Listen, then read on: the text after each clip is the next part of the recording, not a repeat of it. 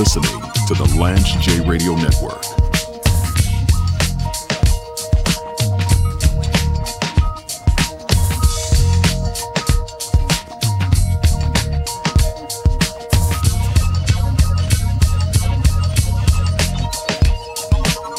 So I'm 5-2 on my locks of the week.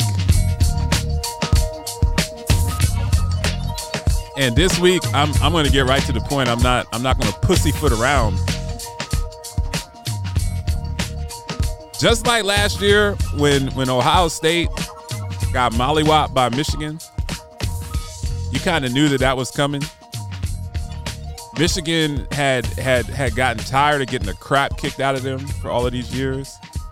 And like I said, when I turned that game on, and it was snowing, and it's the big house, and there are 110,000 people there, and Jalen Rose is out there, and Desmond Howard is out there, and Juwan Howard is out there, and Charles Woodson. I looked at that and I was like, man, we about to get thrashed today. Book that.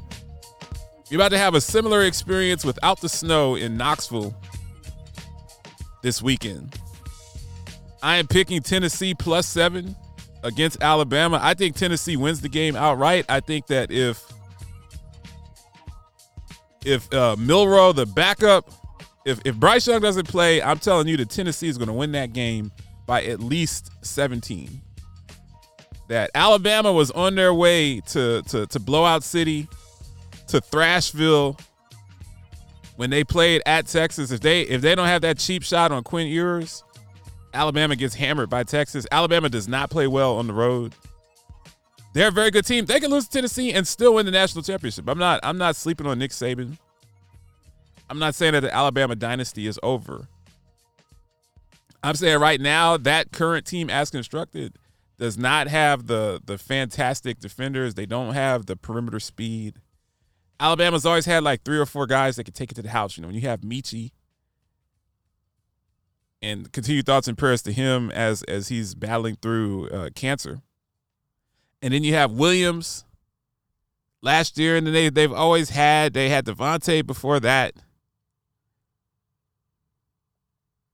Jerry Jeudy, Julio Jones. They've always had 2 or 3 guys that were NFL receivers. They basically, their offense was always like Ohio State. Ohio State has 4 guys that are going to play in the NFL. 3 of them are going to be elite picks. Jackson Smith-Njigba is going to be a top 10 pick. So is Marvin Harrison. And you got Mbuka and Fleming. Those guys are going to be first, second round picks. And Alabama was always like that. It's just, you can't cover 4 guys that are running a 4-3. It's just impossible to cover them. But this is not that Alabama team.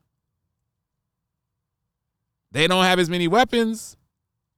Without Bryce Young, if he doesn't play, they don't have the quarterback play.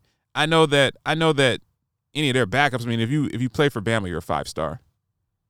But I'm telling you, it's time for Tennessee. Tennessee has been a sleeping giant.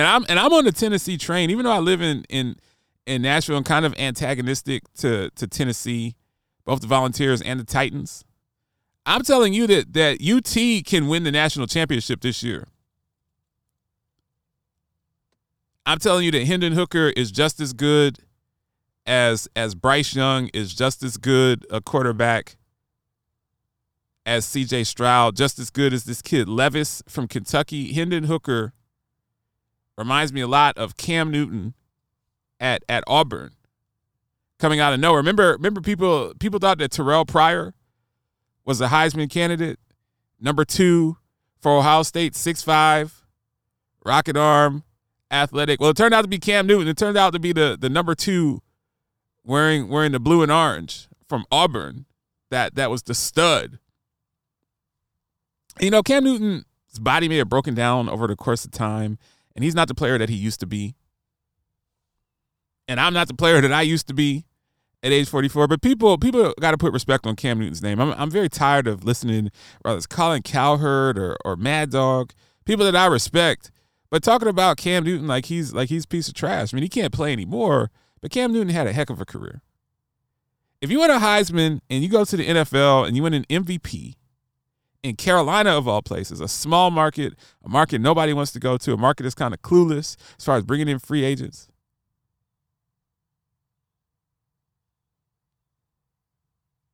A market that's really a college football market. Great people down in Charlotte and in North Carolina, right on the border of South Carolina. Fantastic people. But that's not a historic market that's been successful. If you go there, you win an MVP, go to a Super Bowl, you got his face kicked in by Denver. He quit at the end. If Von Miller had hit you 9 times, you probably quit too. But we talk like Cam Newton was a bust in the NFL, like he didn't have a fantastic career. His career is over. He's done. He's cooked. He's been cooked for like 3-4 years. So he's well done cooked now. But he had a fantastic career. And a lot of respect to Cam Newton. So that's my lock of the week. Tennessee +7. If Bryce Young plays and has a good game, they can go into Neyland Stadium and win that game. But I think it's more likely that they're going to get hammered. And that'll make it very interesting. UT plays Georgia. They play Kentucky. If they beat Bama, Georgia, Kentucky, already beating Florida, don't tell me that UT shouldn't be the number 1 team in the country, even above my Ohio State Buckeyes. I wanted to talk briefly, kind of pivoting. Here's a story from when I was in a corporate executive, and I can't name the company that I work for because of non-disclosure agreements, but I had several verticals reporting through me at the time. And I talk constantly about risk adjustment and HEDIS, which is the Healthcare Effectiveness Data Information Set, and star ratings and surveys, the consumer assessment of healthcare provider surveys and the health outcome survey. And I basically talk about how it's important to have data, to submit data properly, and you have these large teams of people that all their job is to do is to collect data from different sources. So think about it. If you're a health plan, you have many hospitals, many electronic medical records. Every hospital has their own system, has their own practice management system. You might have dozens and dozens of hospitals that you work with, and you're getting data from all of these different sources. Well, it was my job to lead teams that manage that data, got the data in structured formats that the federal government sends you the specs for, and made sure that it was submitted. Now, I've talked about star ratings and how there are a lot of payers that lost a star, and it gets very tense, very hectic. It's a difficult job to have. You're talking about millions and millions, tens, hundreds of millions, billions of dollars on the line for really large payers that are multi-state. Your typical directional state plan, you're probably talking about between $50 and $100 million in funding. Just typical size plan, not the behemoths, not the Leviathans, not the Cignas, the CVS Aetnas of the world, the Kaisers. But your typical local plan, you're talking about 50 to 100 M's.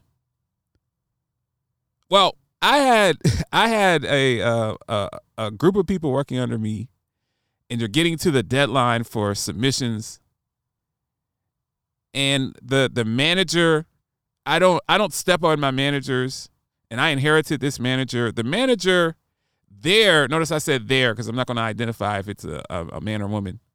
Their style was not consistent with Lance J's style. They berated employees. They yelled at employees. They did not act in a manner that I thought was professional or showing what I thought was leadership. Just like I continue to say, if you don't have success on your programs, you have to stand by your team. Your team worked very hard to make it happen. When you start throwing your team under the bus, that's when you're finished. And as a leader, I'm going to take the bullets. I'm going to take the curb stomping. I'm going to take the steel toe end of the Timberland boot for my team, because if I flake on my team or if I'm not loyal to my team, then they're not going to be loyal to me. And as a leader, it's just if you take one thing and you're listening to this show and you're in management or executive, you take one thing from me, you are nothing as a manager. I don't care if you're a C-suite. I don't care if you're a CEO. I don't care how smart you are. I don't care how high your IQ is. I don't care if you went to Harvard. I don't care if you were top 40, under 40. You're nothing without your team. Let me repeat that. You personally are nothing without your team.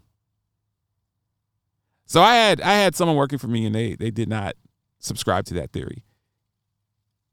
They were riding someone really hard, and this individual was twice their size and decided to retaliate physically. So I had two people that worked for me, and much to my chagrin was called to the floor to find out that during the data submissions that two of my employees got into a fight. I took it to HR. We immediately terminated both of those employees. I actually was looking for a reason to terminate this employee. So it wasn't good to have people fighting on my floor, but I wanted to get rid of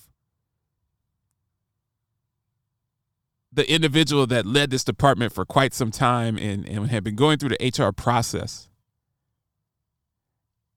and had been documenting all of that stuff. Well, when people get into a fight on the floor, like they're rolling around between cubicles, that's an out. Like you're out of here. We got to escort you out the building. I mean, it's for the safety of the entire group to get your arse the bleep out of there. Why do I mention that? Draymond Green and Jordan Poole, they don't work like me. They don't work in the same type of facilities that I work at. They're not bound to the same type of rules or structure or jurisdiction. I cover sports for a long time. I've been to a lot of practices. I don't talk as much about the underbelly that I've covered, but when you're trying to get into journalism and you're trying to understand, you go follow a beat. If you're just getting a sports talk radio, you get to go to a few practices. You get to kind of be in the locker room, stuff like that. People get into fights at practices all the time. People throw tantrums. You see Tom Brady destroying an iPad because he threw a pick, and you think that that's the worst show of temper tantrum that an adult can have. That is just the tip of the iceberg. People fight in practices. It's even worse in college sometimes. There's a lot of fighting in sports behind the scenes. What we see on Amazon Prime and what we see on CBS and the 4-letter network, that stuff is all that stuff is all censored and whitewashed. Like, that's the clean version. Like Rampage, he puts out Mixed Show Madness. He puts out the clean version for the stations that don't air cussing, and he puts out the dirty version. This is just a part of the dirty version of sports, and that's for people that cover sports. That's very typical. Do I like Draymond? No. Do I think he's a bully? Do I think that he has very little filter control? Yes. Do I think that he's washed? Kind of. I definitely wouldn't pay him max money to be a goon. You are listening to the Lance J Radio Network.